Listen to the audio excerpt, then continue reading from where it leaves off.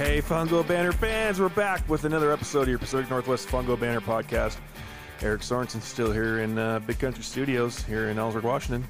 Guys, I hope if you have not listened to last week's episode, you need to go there because that's part one of this one. We had such a good recording with Coach Fergus, Donegal Fergus, hitting coordinator for the Minnesota Twins. We had to break this thing up into two great episodes. So please go back, listen number one. And if you listen number one, you know how great this was, or is. It's already like the build up of this one is just amazing. So hope you enjoyed the last one. You're going to enjoy the next one.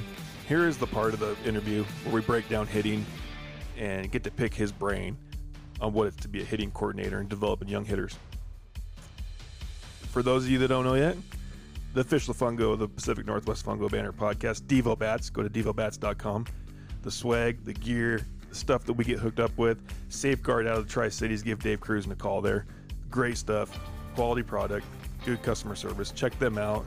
And we also got Shirtworks here in town. Here in Ellensburg. They did the silhouette shirt and the silhouette hat. So, guys, get your pen and paper out. You hitting coaches out there. If you've heard him talk, you know he knows what he's talking about. So, without further ado, let's bring on Coach.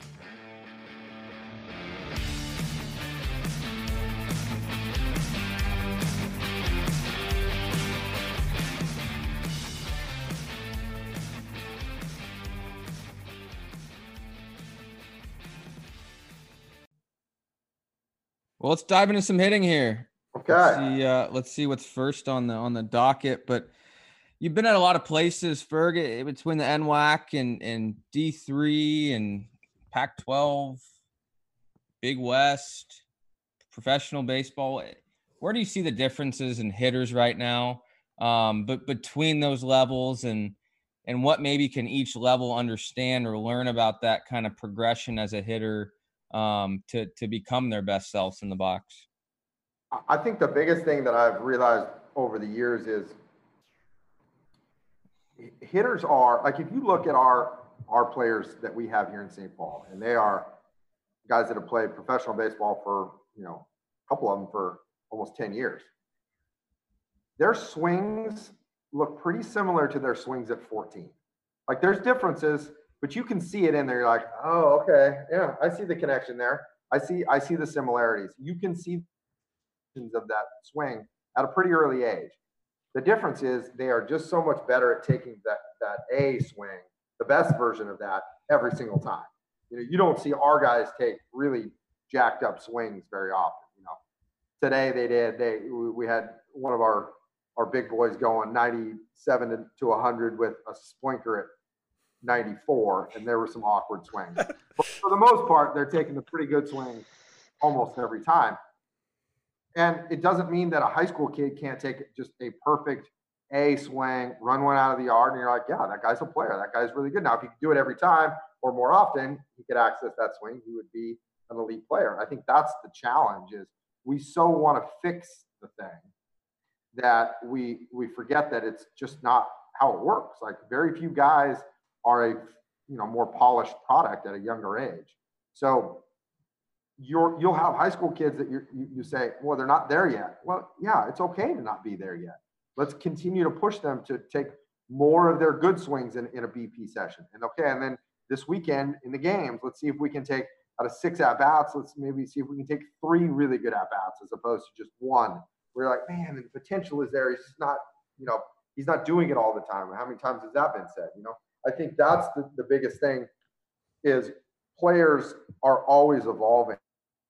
And as they climb the levels and they get to the big leagues, those guys take their best swing.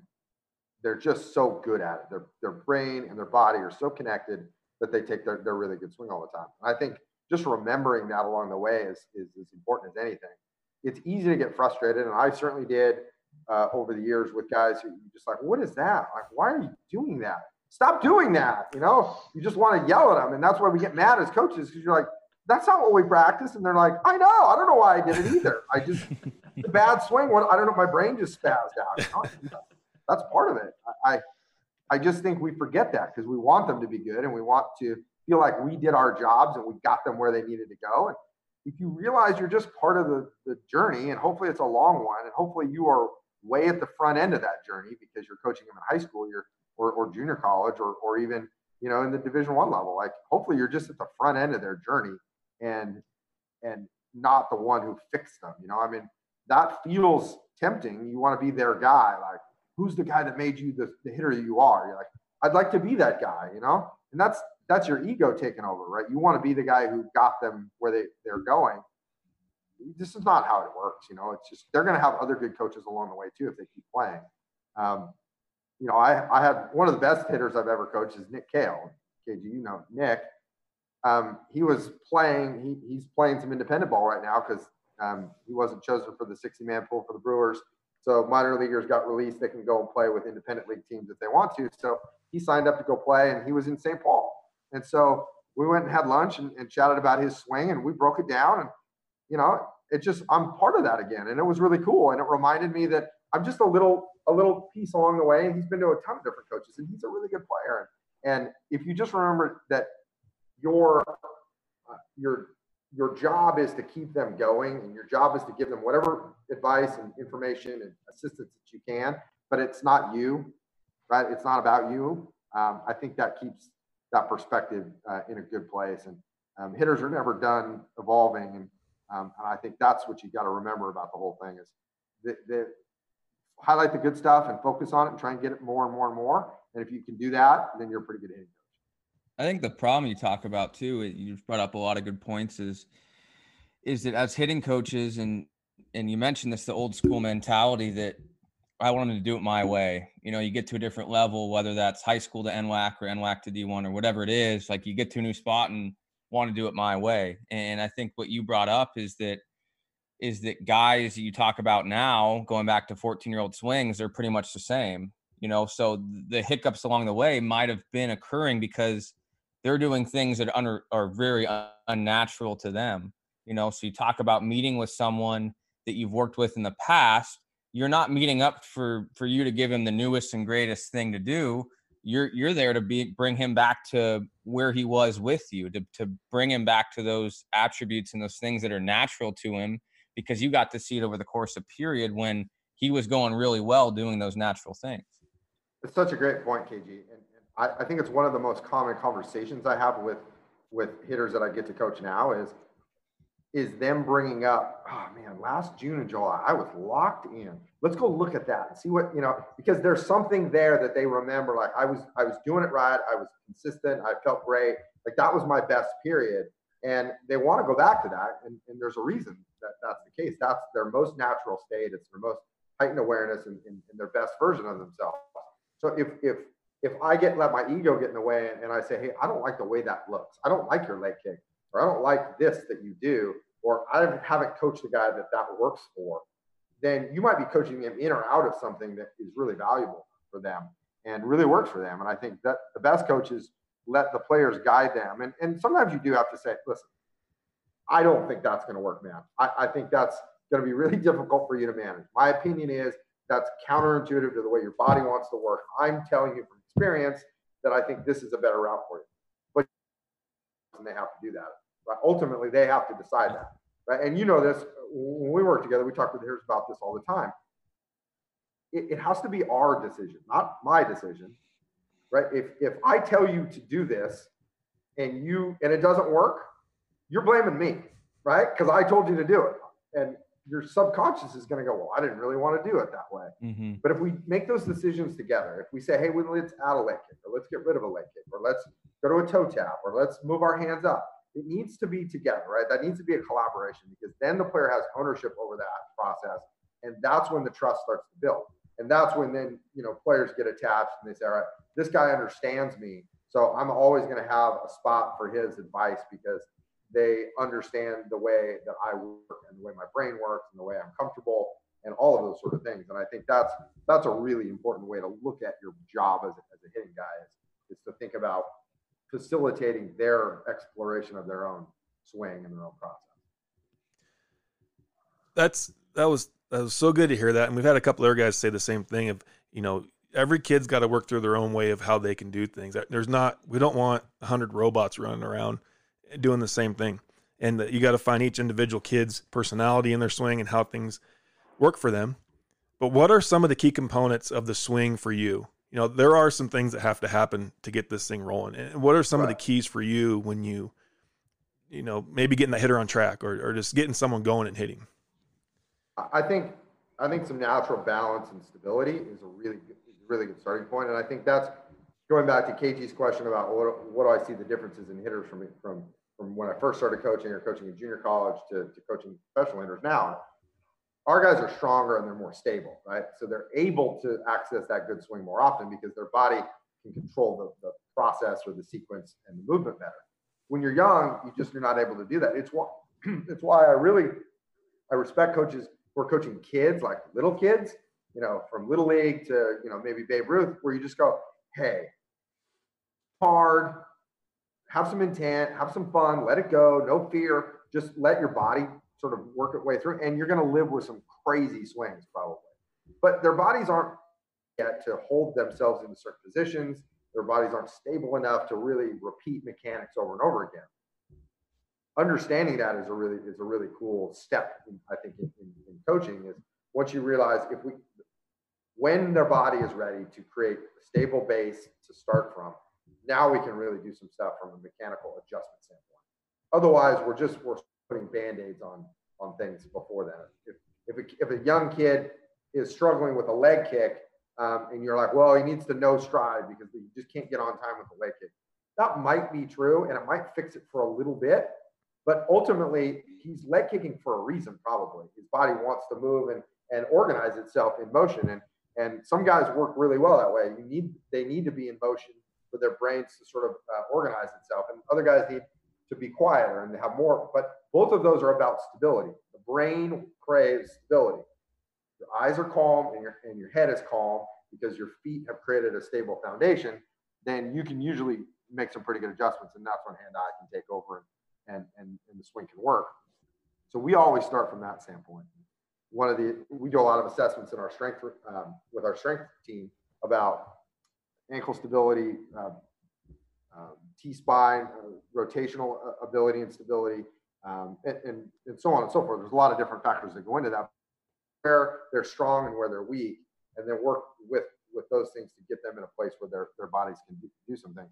I think the feet are where I always start. If a guy has stable feet, you can get into a stable stacked load position, then we can work from that. And some guys, need to counter rotate. Some guys need to stack. Some guys you sort of need to preset them because they're not great movers, and you need to make.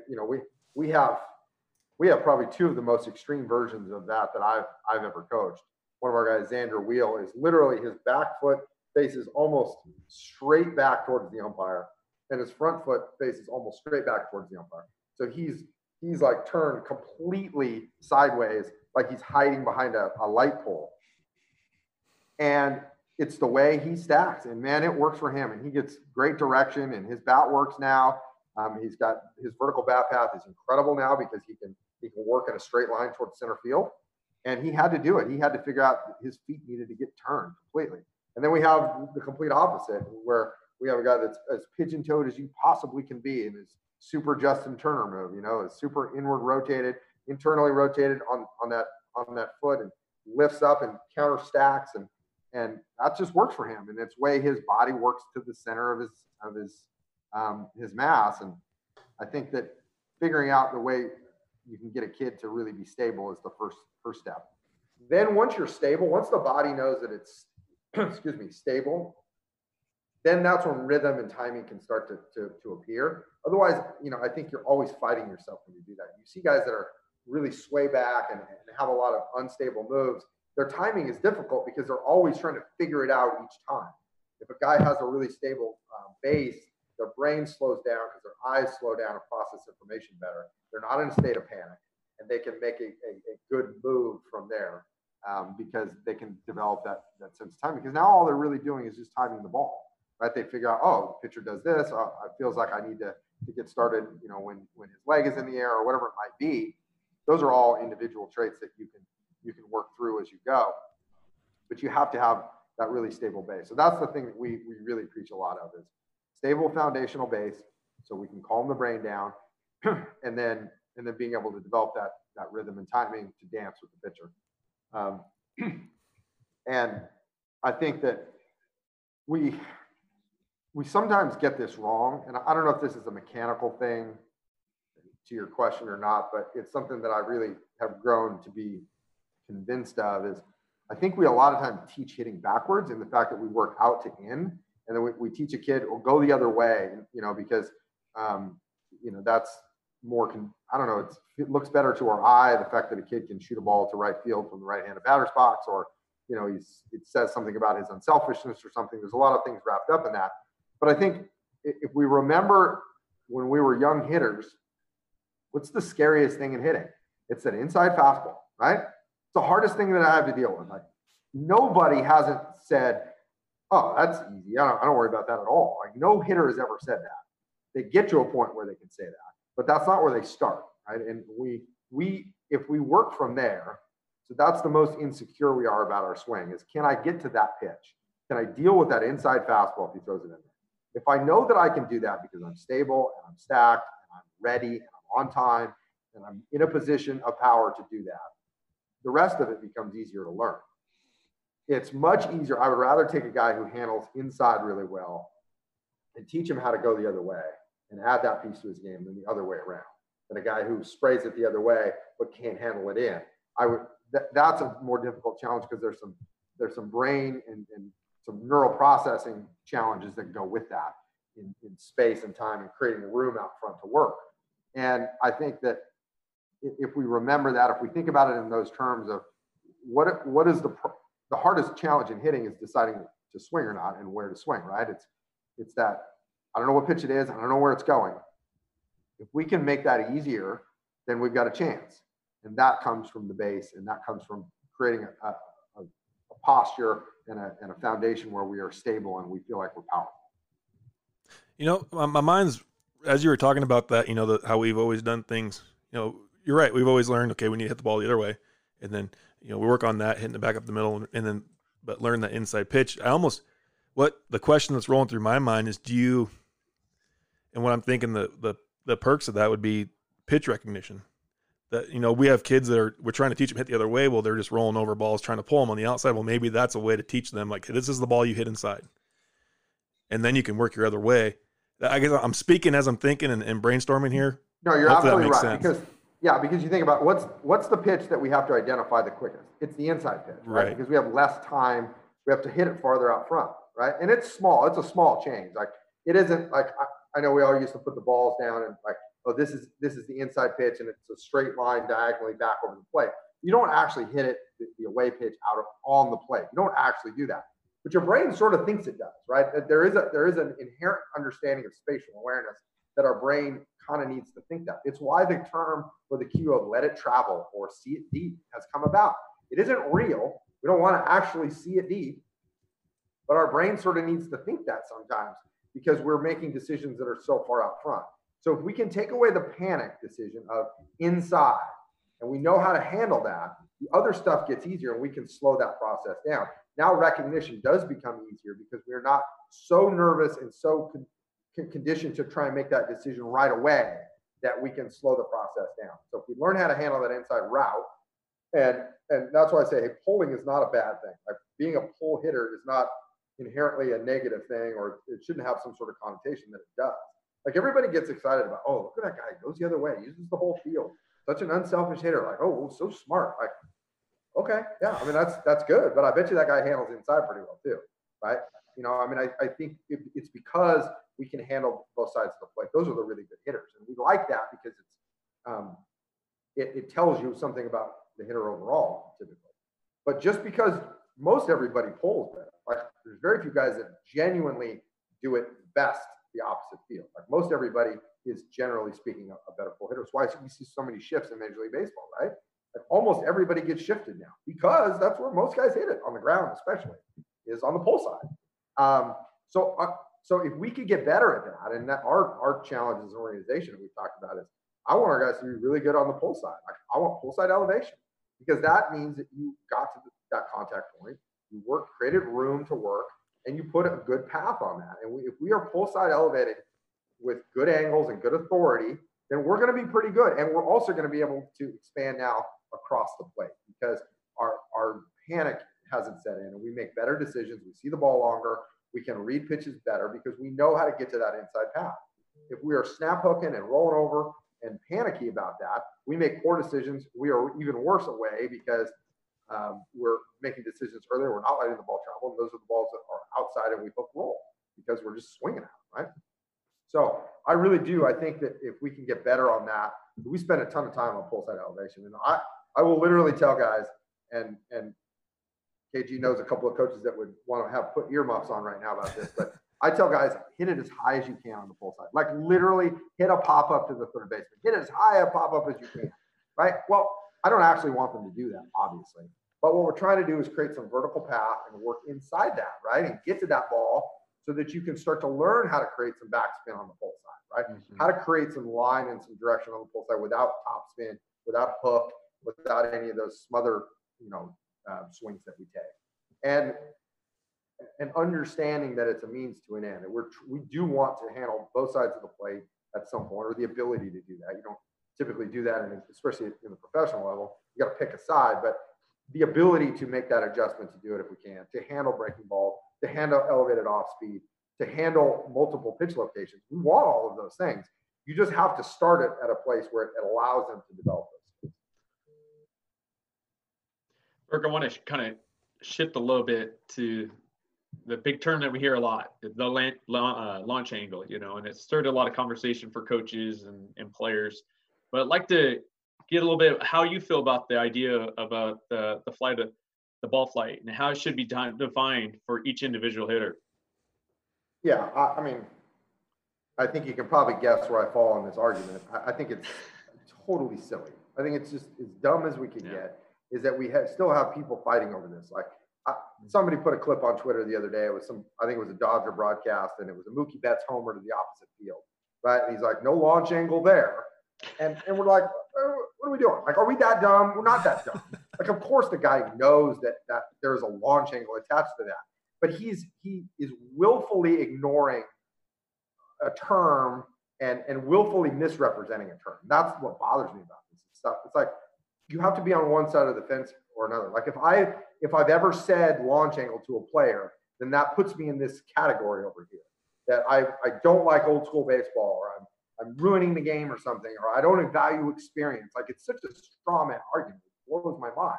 We're willfully ignoring what's really happening, which is now we have a way to evaluate what's happening and quantify what's happening. It's a good thing. And I will tell you this. I don't talk about launch angle with our players. I do not have that conversation. I do not tell them what their launch angles are. Now, a lot of them know it because we get TrackMan and Rapsodo reports and all the data is there. And some guys look at it and some guys don't. But nobody comes to me and says, hey, Ferg, I thought my launch angles were kind of off.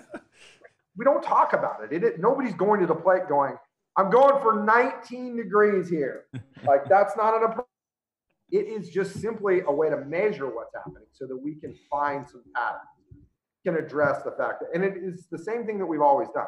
Like, before we had all this stuff, we said, hey, you're hitting too many ground balls, or you're hitting too many fly balls, or you're hitting it too high, or, whatever. Like, we use our eyes to do that. Well, now we just have the numbers to back it up. So we're not wrong. So we don't misdiagnose what's happening. And I think that's the issue that I have is we're making an argument when it doesn't need to be. So I don't think any good hitting coach buries his players in the nuts and bolts and the nitty gritty of you need to be at 19 degrees average launch angle. I don't think that's most.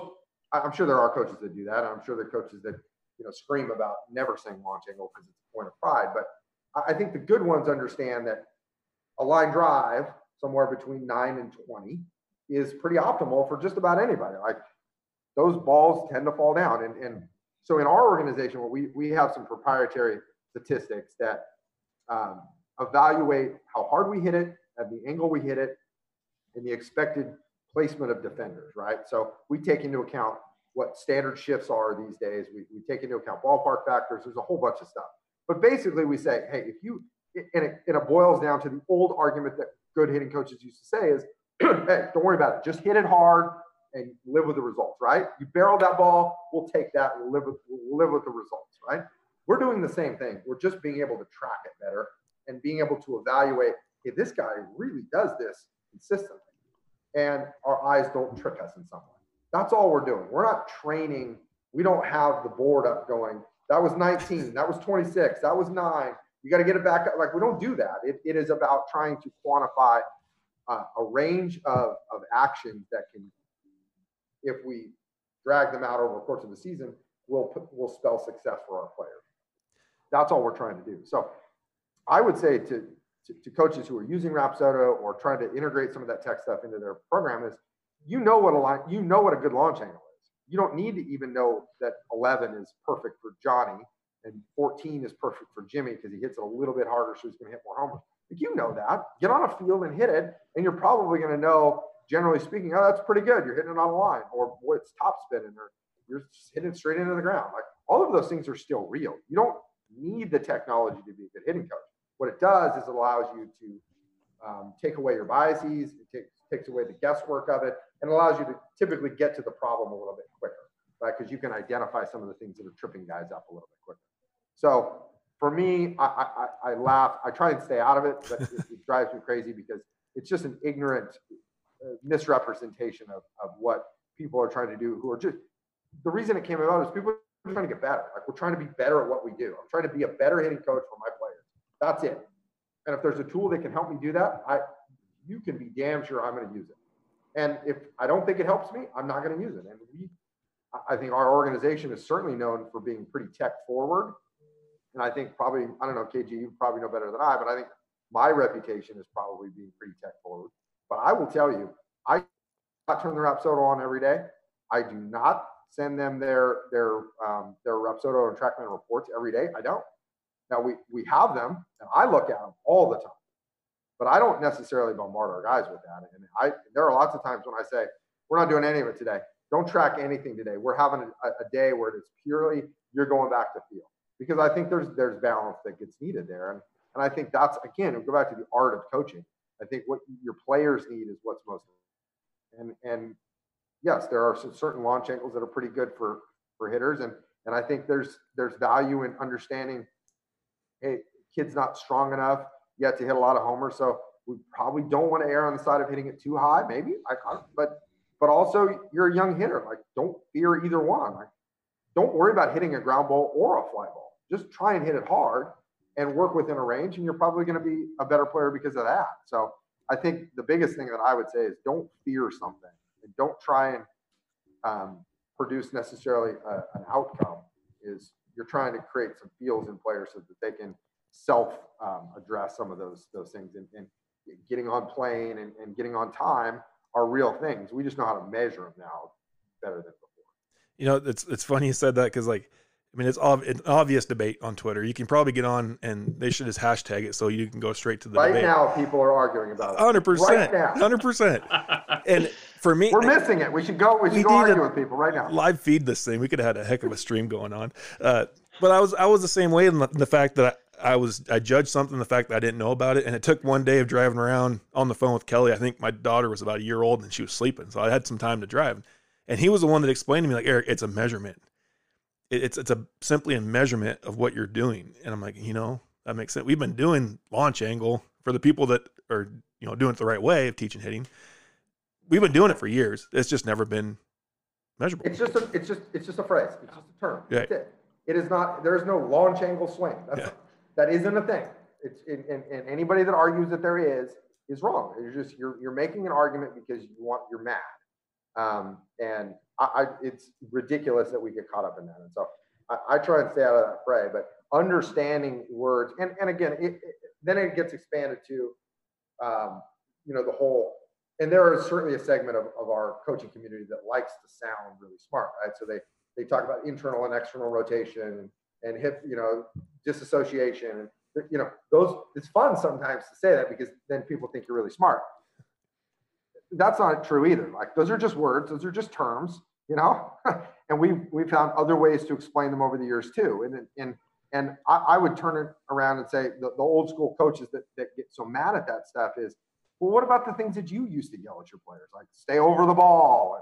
And, what does that even mean? Like, stay over the ball?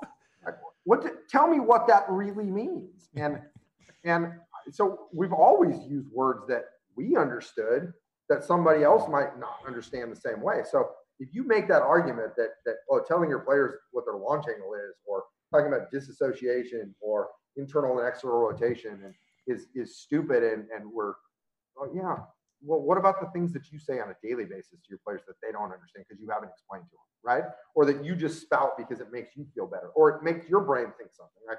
We all do that. So the more that we can get out of that and say, use whatever words you need to get your players to understand, that's what matters. Point blank. Nothing else matters if your players don't understand. Bottom line. You know, Ferg, I think you just blew a bunch of high school players' minds with that whole statement.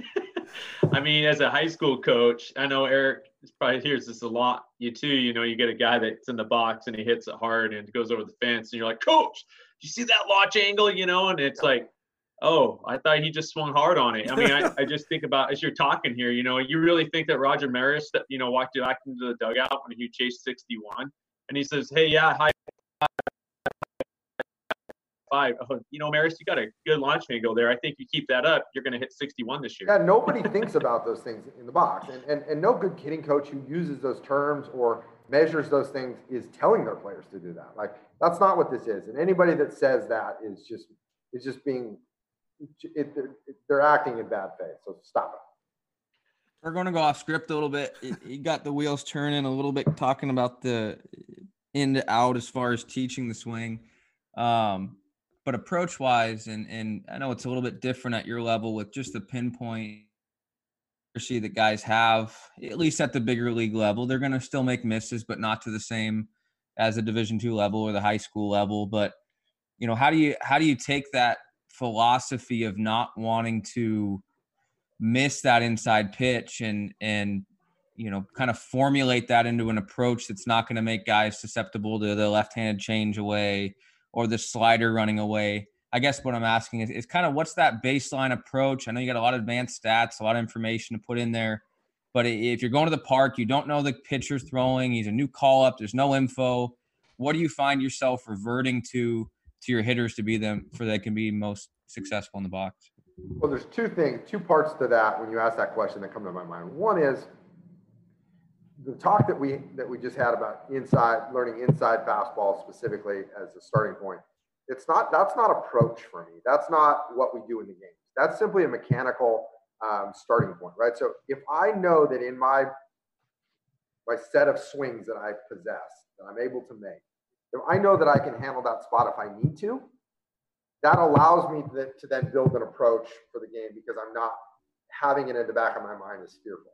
If I have to build an approach knowing in the back of my mind that is a spot that I am really susceptible to, I don't know how to combat it, I don't know how to get to that spot, I'm nervous about it, and it is lingering in my head. And anybody that's ever coached hitters knows that the lingering thoughts about what might happen are the worst things to have in hitters' heads, right? Like, what if he throws that slider? Or what if he elevates the fastball? Or what if he does this? Like, I know that I should be sitting on fastball. I got no shot. Like, those lingering thoughts are what drive us to make poor decisions. So we start with the inside route simply as a teaching point. I have a mechanical move to combat it, to handle that location. And then we work from there physically. So if you set your swing up and your foundation of your swing allows you to get to that spot, you can add the other locations pretty easily, right? It becomes much easier to add those things. So that's a foundational mechanical teaching point for me. In-game approach, we may not look inside all game. Like, that may not be part of it. Now, if we choose to look inside because that's the way he's going to pitch us, or that's what he thinks he can do against us, or that's a location that the umpires give, or whatever it might be that we think we need to look in there, we can do that because we've trained for that, right? So that's the first part. Generally speaking, from an approach standpoint, we start with the fastball. We're gonna work off of the fastball timing. We're gonna work fastball middle. And I think sometimes I have changed a lot over the years on approach stuff, and I think that Get is maybe a little too cute in some of that approach-based planning. It's amazing how many pitches are simply right down the middle, right? How many fastballs do we get that are actually middle, roughly speaking, you know?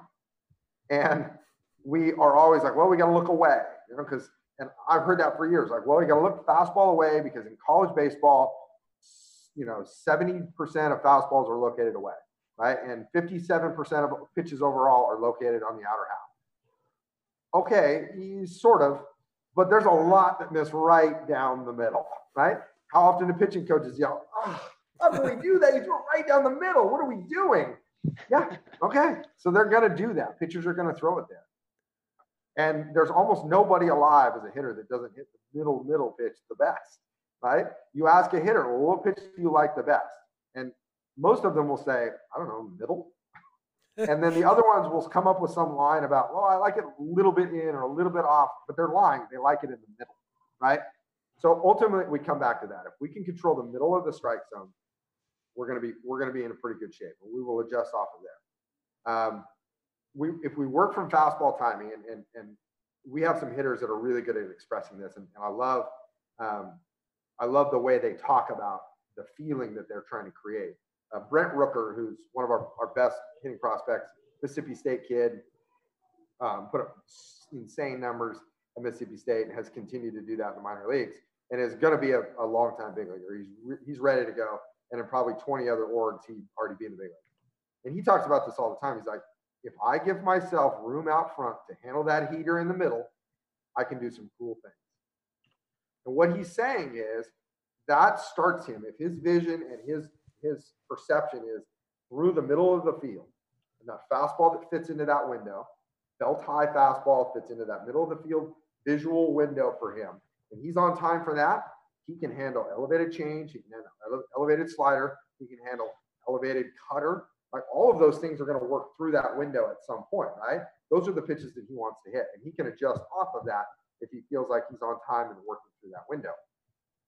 And I think that's a really good visual thought process for a lot of hitters to think about. Is there's nobody that recommends, I've never talked to a hitting coach that recommends, hey, you want to sit on the slider that's down and away, because that's what he likes to throw you with two strikes. So sit on that. Like, if I sit on that, I'm still out, because if he throws it, I can't hit it, and I'm probably going to swing at it anyway, because that's what I'm looking for. Like, of course, nobody says that, right? We tell you not to swing at that, right? But that's what he's going to throw. What we want to do is be ready for the thing that he didn't try and throw, right? So, again, I think we get too cute and thinking, well, pitchers are not trying to throw it to the middle, right? That's where they end up throwing it a lot, because they miss, right? And, oh, they tried to throw that changeup, but it stayed in the middle and it stayed up.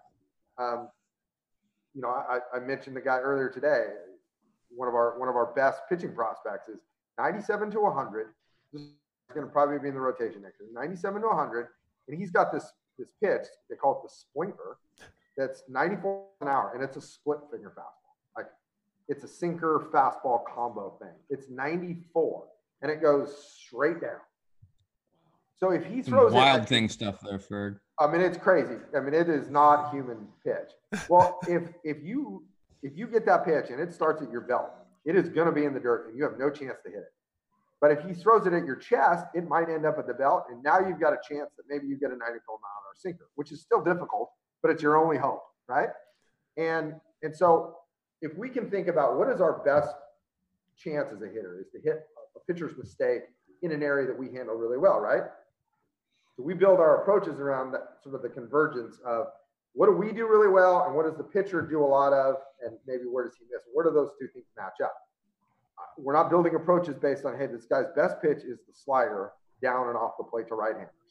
Okay, that's good to know, but that's not part of the approach then, right? Like, that's an elimination pitch because we can't hit that anyway.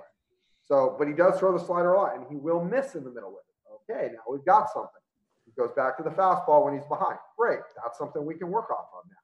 We're trying to eliminate things that we can't do anyway, right? Ultimately, we're trying to get rid of as many things to worry about as we can as hitters. So if we can get it down to two things, if we can get down to a binary choice, up or down, in or out, fast or not fast, those are easier for our brain to process through, right? So if we just say, hey, I'm looking from, my chest to my belt and the middle of the strike zone. Okay.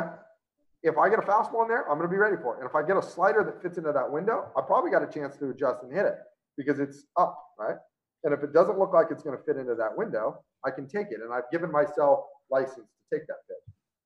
It helps us just control our swing decisions a lot better. And for us, we tend to shrink our swing zones with our guys more often than not versus trying to handle multiple things. Like, well, you got to handle both sides of the plate and got to be able to take that fastball, the other, just hit it where it's pitched and those sort of things. Like, I get that on a certain level of you don't want to just stand up there and look keyhole and everything else is a tag. Like, that's not a real thing. But pitchers miss a lot in the middle of the plate. And pitching coaches will tell you that all the time. They're like, we're trying to stay away from it, but it doesn't seem to work. Like, we end up there a lot. And watch any big league game. Watch the homers that get hit. A huge portion of those are just like, wow, he threw that right down the middle. Now, it was 96 with run, and, you know, I mean, they're really good. But the hitter's really good, too. So if you do throw it in the middle, they can hit a home run a lot. And I think we just overcomplicate that too many times. So that was a long answer to your question, KG. But ultimately, we're trying to stay on fastball in the middle of the plate and work off of that with things that will also fit into that. I'm fist pumping over here because I had this conversation with the coach before me at Kittitas, and I'm going to go super small school Eastern Washington baseball here for a second. We, you know, at the old field at Kittitas, it was a football field, baseball field, and we had the announcing booth for the football was dead center field. Yeah. And I never thought of it when he was just, hey, BP, let's see if we can hit it off that shack. Yeah. And I'm like, we were just talking about it. I'm like, hey, that was your approach for us, wasn't it? He goes, yeah, that was the easiest hitting tool we had. See if you can hit through the window of the announcer's booth. Yeah. And I'm like, man, I almost need to build something out in our center field. Like, let's hit that target today. And it's the most simple way of thinking. And our hitters, it was just a different approach back then than what we got now, because that was just a game that we played, but we were getting better as we did it. We still do it. Like, we have so at the park we're playing in here, there's a huge center field wall covered with ivy. And our hitters will say, like, I'm just trying to hit it over that. Like, and they'll have competitions in BP, like, you know, who can hit the most homers off of the hitter's eye, hit it off the ivy, and they'll put money on it, and they'll compete against each other. And for a lot of guys, that external cue of, I'm trying to hit it there, let my body figure out how to do that, is a contain their mechanics and get them on the right track. It doesn't work for everybody. Like, some kids that won't work for, but it's a pretty common one, is to think through the middle of the field and think direction. And it cleans up a lot of things. It cleans up the starting point. Typically, it really helps with direction and extension through the zone and good finish and you know, staying online and all those sort of good things that generally most hitters need. That sort of mentality or that sort of visual cue is really helpful for sure. Fergie, talk about picking up window training and those type of things.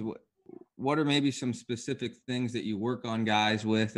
I think you go back to the mechanics of the swing, and the one thing you talk about is that balance piece, right? If guys aren't balanced, they're going to chase pitches, their eyes are bouncing, they're going to be off timing, off rhythm. But once you get them into that good base, that good foundation, what are some things specifically you can work on guys to train window, so we're identifying balls up in that belt to chest or seeing the slider come out low early? How have you found kind of the best ways to teach that? A lot of variable training. So what we talk to our guys about is BP needs to stop being just swing, and it needs to be decision practice, right? And we use that word decision. It's not really a decision. Our brain makes a decision for us. It's not a conscious one, but it's an easiest term for most everybody to understand what we're talking about. So what we do is we try and create as many variable machines around. We'll move the BP thrower around. We'll move arm slots around when we're throwing BP, and you get that anyway. Mostly, you know, I mean, most of the time you don't have all your BP throwers who are exactly the same, right? Like, some guy's got a funky arm action over here. Some guy's got a bum shoulder, so he's, you know, short arming it, you know, and some guy's got a super long takeaway. Like, you sometimes get that naturally, which is really helpful, I think. What you have to do on the back end with the hitters is get them to be more conscious of what they're seeing and more. They need to evaluate it more. They most of the time, two things happen. One is BP throwers want you to swing because they don't want to throw more balls than they have to, right? And as an old BP thrower, KG, you can relate to this. Please swing, because I've only got so many in here, and if things go sideways, I might lose it, right?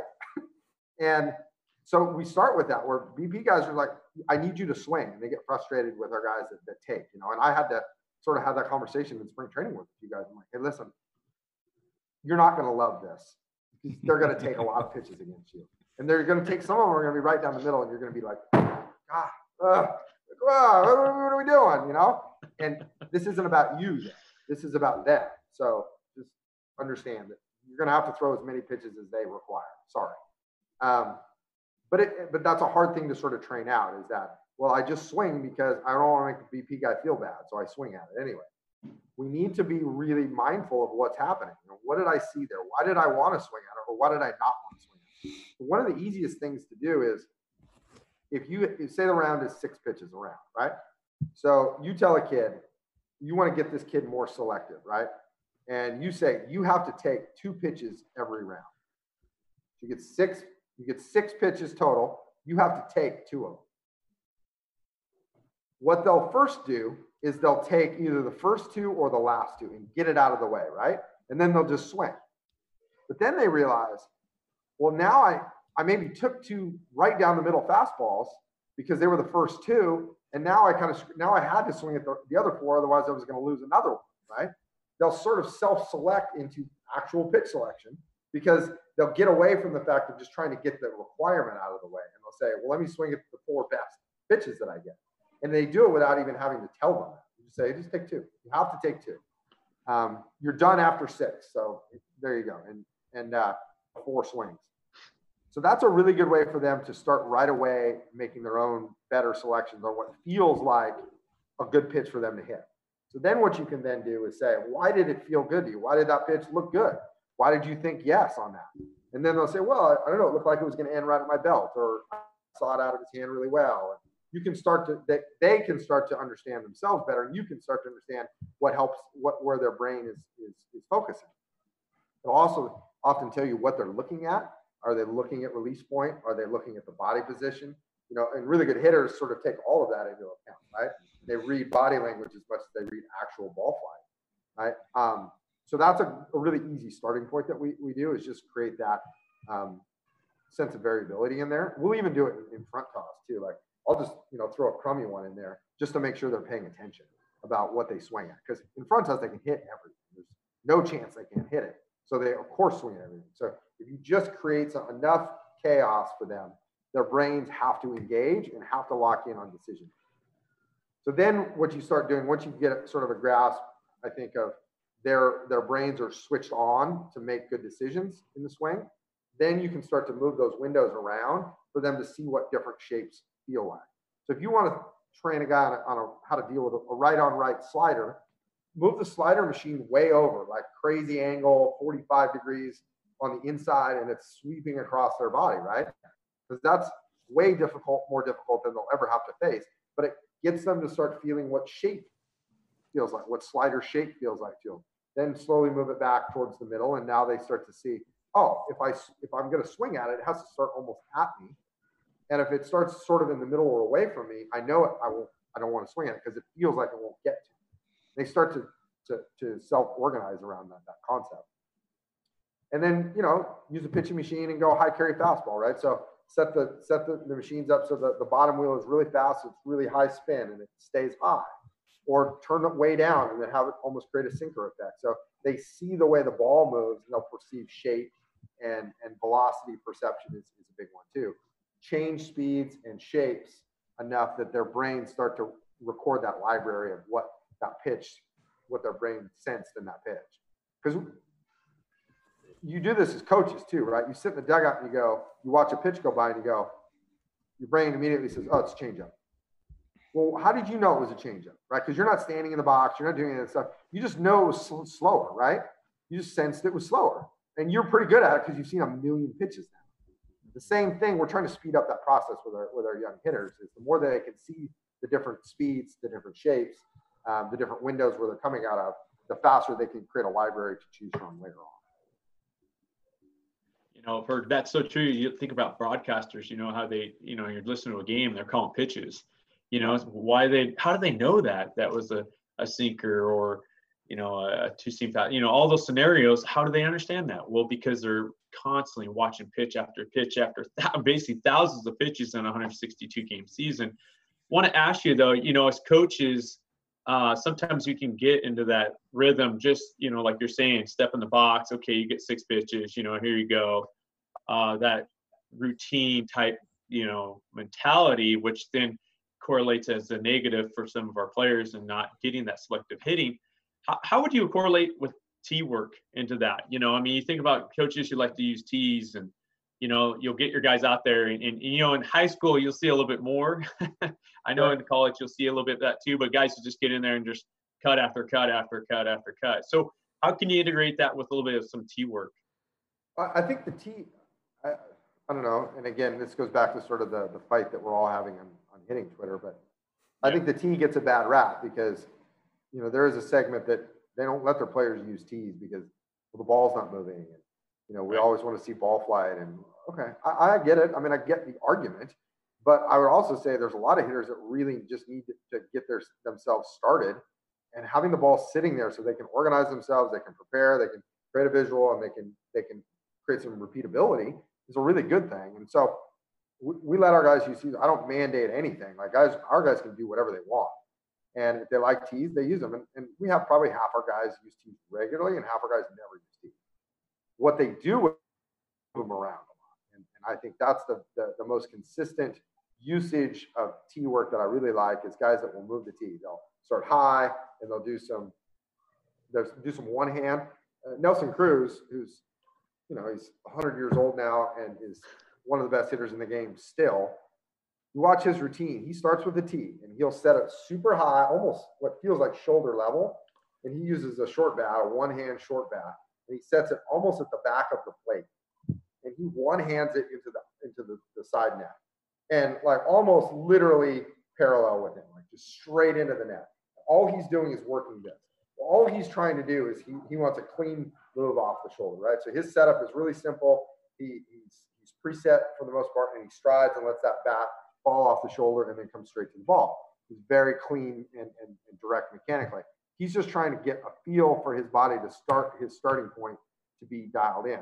And he uses the tee to do that. He puts it in a very specific location to work a very specific feel. And then he'll work it out just a little bit and work a little more to the middle. And he raises it up. He puts it super low.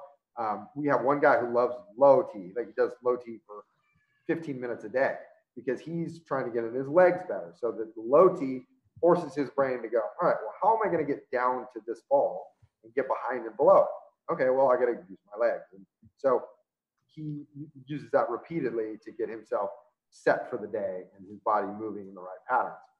So I think the tee work is too often just a time killer. Like I need this group of players to do something for a minute so they're not just standing there. So the tee becomes that.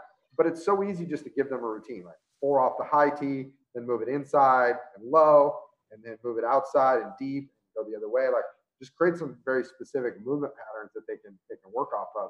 And now you've got something that actually fits the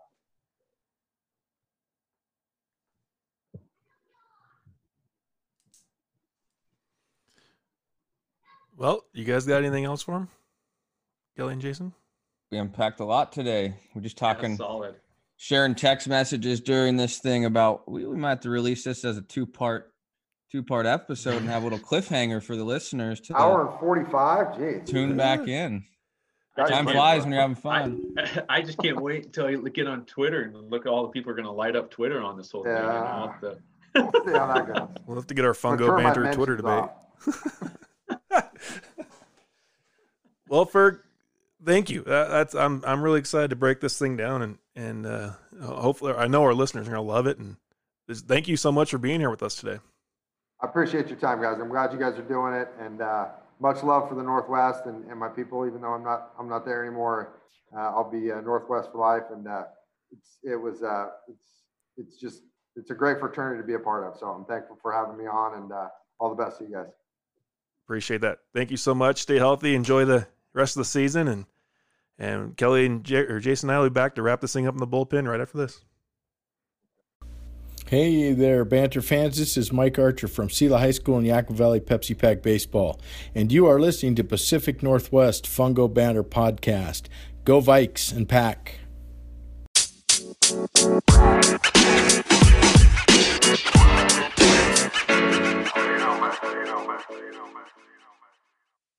All right, we're here to wrap this thing up. Part 2. We just finished part 2 of the recording, and a lot to digest, and it was great. So how about Jason? You start us off. Yeah, guys, that so good, so much information, and I think for all of our listeners, this is definitely one of those you may want to come back and listen again. But first of all, he speaks the truth. There's no BS with the guy; he's real. And there's so much to take from this. But I think it gets what I really want to focus on a little bit as we close here today is the fact that, we talk about hitting, it's great that we have all these data and all this information and all these things that help us as coaches develop our players. But I think sometimes we can rely on those things so heavily that affects our performance on the field, and ultimately, we're going to go out there and you're going to see the ball hit the ball, and that's the thing is your body's going to react to the pitches being thrown. And if we have a solid foundation, just like I always tell my players, you can't build a good structure without a solid foundation. If you do a shoddy job of pulling your footings and then putting your walls up, you're the rest of it's not going to go together and it's going to fall over, and I think that's the key is you got to have a solid foundation from the down up, and you get the fact that you see a ball, you react to it, and the thing is that, and you talked a little bit about on the mental side, but I think for most of us coaches and players can really take to heart a lot of the type of drills and mixing those things up and not getting routined. And I think as coaches, a lot of times we can get so much routine into our just daily practices that it affects us negatively on the field. So. Absolutely. And I've been saying that we've had some really great episodes leading up to this one, and I just felt like we need one that just dove right into some details of the game and the hitting aspect of everything. I loved that conversation. I love the whole thing, but the hitting conversation I thought was great. Overall approach, high school coach at our level, we're going to try to get kids in the fundamentals of things, but to me, that's the first month. And there's some kids you still got to preach that, but at the varsity level, you got to get that approach and bring them back to like I said, the small school Eastern Washington football shack here in center field at Kittitas and getting back to the basics of, hitting that ball up the middle and hitting it as hard as you can. And his point to how many times have we texted back and forth, man, why the ball's right down the middle. And you see it in the big leagues daily. You see it every inning. So why would we not have that simplified aspect of hitting approach, especially to the younger kids? And I just loved every bit of it and diving into the nuts and bolts. And Ferg, we really appreciate you taking the time to come on with us.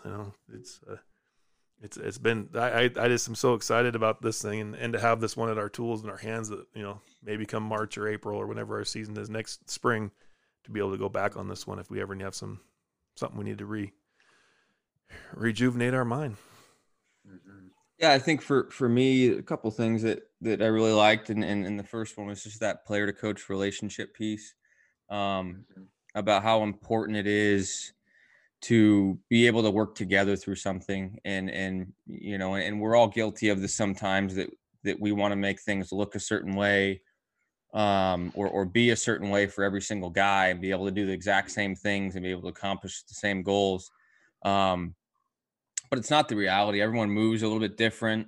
One thing I thought about too, watching up until a couple of weeks ago, the only thing on TV to watch was golf and that what Bryson DeChambeau is doing. And there's another new guy on tour now, Matt Wolf, another young guy. And if you dive into those guys' swings, they are completely unconventional to what golf is. But those guys are the top of the leaderboards every single weekend because it's their natural way of moving. And they're able to get the job done doing it that way. And there's a lot of examples of guys in Major League that do the same thing. I mean, Ferg mentioned it, guys that are pigeon-toed or open-toed, where, in old thoughts, and I'm just as guilty as this as the next guy, you have to land open or you have to land closed. You have to do break the chains of requirements for things, and just understand that guys move differently. Their body compositions are differently. Like if they have the bat to ball tool, okay, they've accomplished that goal. They can get the bat to the ball. Okay, now let's find the way to make it most effective with all the other stuff. And then country, you hit on it too, but just that being task oriented in drills and stuff that we do, to give tasks on a daily basis, and to have some variety with that too. We talked about moving machines around, or move visual points around, approaches, different way to approach drills, to put, some constraints to the task, and just see how they handle it. The greatest one is, hit the ball head high off the top of the L screen. If you can do that consistently, you're gonna be a pretty successful hitter. But I think the more variety in tasks that we can do in drills and things, you're gonna make a better, well-rounded hitter, because inevitably you face that pitcher in the spring that's really good, and you guys are going to say, God, this guy's hard. It's hard to hit off of. But if we've put enough variety in our training, they're going to be able to eventually adapt. It might take the third time through the lineup, but if your training is built on adaptability, guys are going to be able to adjust in game if they're used to training in that environment. If you make it easy and consistent every single day, nothing in game is going to be in that environment. So having some change and some tough tasks and some challenges for guys really allows them to bring in that adjustability and that competitive aspect that really separates the teams that win and lose. And another great thing, guys, wrap this one up. Another great episode in part 2 of Ferg's podcast. A great hitting. Go to www.devobats.com. Check out their bats right now. The great sponsor of the pod. I think that's the great mic drop to this episode. Thank you, guys. Thank you, Kelly. Thank you, Jason. Thank you, Ferg, for being here with us. And till next week, till next episode, check out our guys over there at Safeguard too. Can't forget the sweet swag that we got coming for them. So, guys, take care of one another. Stay healthy, and let's get back to baseball.